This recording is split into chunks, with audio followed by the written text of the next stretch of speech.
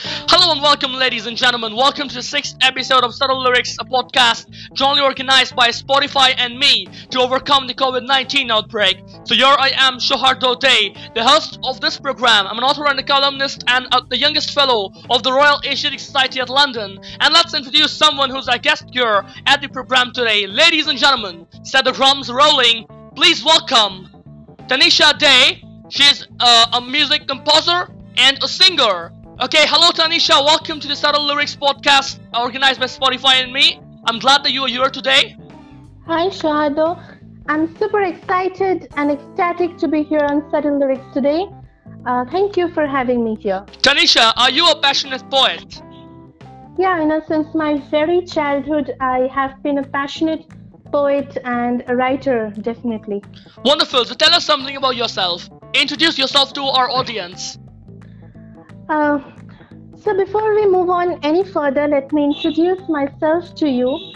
I'm Taneesha, presently a student of class 10, and I'm a Bahamian singer and a composer, or rather you can say a typical musicophile. In addition to that, I'm a passionate writer, mostly a poet, and wholeheartedly a feminist. That's all. Okay, Taneesha, taking on from the question that you said that you are a musicophile, right? Yeah. So do you think there is a similarity between writing poetry and writing and composing songs? No, I don't think so. There is any kind of similarity between the two things because, it can be that writing poetry is similar to writing lyrics of songs, but it is in no way similar to composing songs, Okay, so which genre of poetry do you prefer the most and why? Basically, I'm quite an open-minded person. And the genre I prefer the most is free verse poetry, a completely open form of poetry that is not shackled by the limitations of regular meter or rhyme and blah, blah, blah.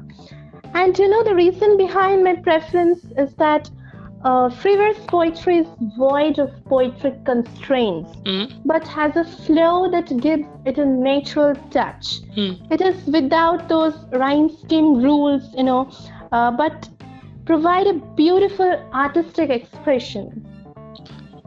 Okay, so Taneesha, taking on from your comments on free verse poetry, do you think Instagram poetry and Facebook poetry and the social media things are a kind of the free verse poetry thing that has taken to huge popularity now? Oh, what do you mean by Instagram and FB poetry? Okay, that is the thing, there's a trend called Instagram poetry where people upload verses from their poems on the Instagram and on social media and to share to small groups or like-minded persons among their closed circles. So that is what I mean by Instagram poetry. So do you think Instagram poetry can be considered as making a person a poet? Yeah, definitely. Talents are hidden all over the world. And the persons who want to become a poet in future or who want to establish himself or herself as a poet might as well write or compose and post their poems on Instagram and other social media platforms. Definitely, Taneesha. Tell us something about your favorite poet and what makes you so intrigued about him. Oh, that's a good question. It's hard to name one as I have a lot of favorite poets. But if you like me to name one, I would say it's the great American poetess Maya Angelou. She has perfectly made use of her poetry to explore the most crucial subjects such as, racism, literacy, identity, and so on. She has also written in new ways, or rather, I should say with perfect analogies about women's lives in a male-dominated society. Her view of the world is, very similar to mine, and so I'm naturally drawn to her works. As you've talked about the view of the world from your perspective and that of the perspective of Maya Angelou, and that you can correlate between the two. So how do you critically analyze a poem? What is the foremost criterion that you look to? Okay, that's again a very good question. It seems to me that a good poem may or may not rhyme, may or may not implement similes, metaphors, personifications, and any other, figure of speech. And it may or may not be metrical. It may be as complex as Shakespearean sonnets or as seemingly simple as a statement by William Carlos. It can be absolutely anything the writer wants it to be, as long as it reflects true feeling. And that feeling can be brought just by the correct choice and placement of vocabulary. I think that is the most important criterion of a good poem. Exactly. So, coming back to what you said about Shakespearean sonnets, so do you consider these sonnets to be real poems, or do you consider these as simple verses that provides the reader with something, some message, some message to convey in the reading of the dramas or plays by Shakespeare? Shakespearean sonnets are wrote on a variety of themes, and I don't think so. These convey a particular message, but these are just frivolous poetry. Okay, so from your perspective, which poetic topics do you consider the most appreciable to write? Culture, history, mythology, gender, feministic views, and blah blah, and miscellaneous. I personally think that the best topic to write a poem on is the one which the poet himself or herself can relate to, or in other words, that which is the most appealing to him or her.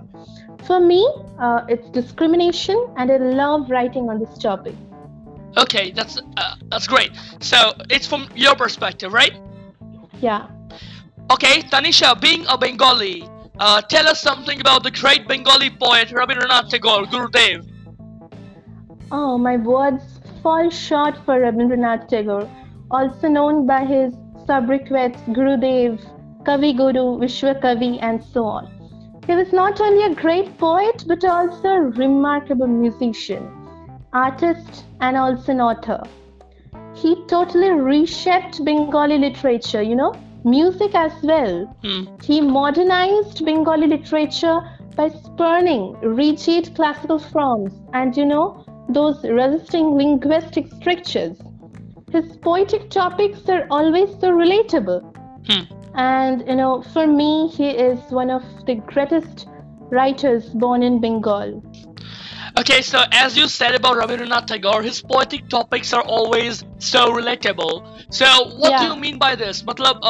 Does it have to have some kind of relation or correlation with the environment or the society, and bear a correct definition of what is in reality, or does it actually have something in imagination?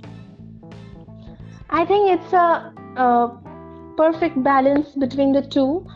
I think an ideal poet, as I must say, he, from my perspective, he sees the world and its trivial happenings in his or her own way, and has the capacity for imagining them explicitly and then expressing them in a chosen language.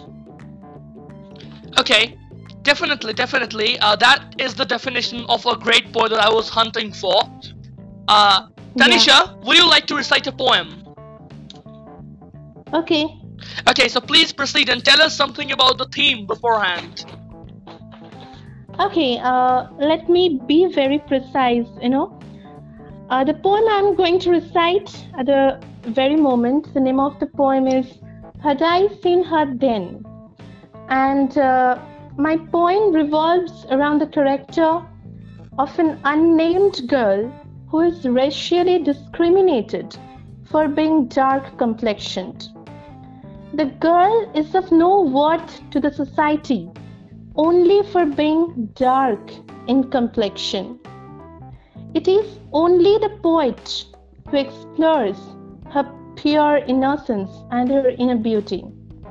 Thus, the poem conveys a strong message that we should not judge a person by his or her outward countenance.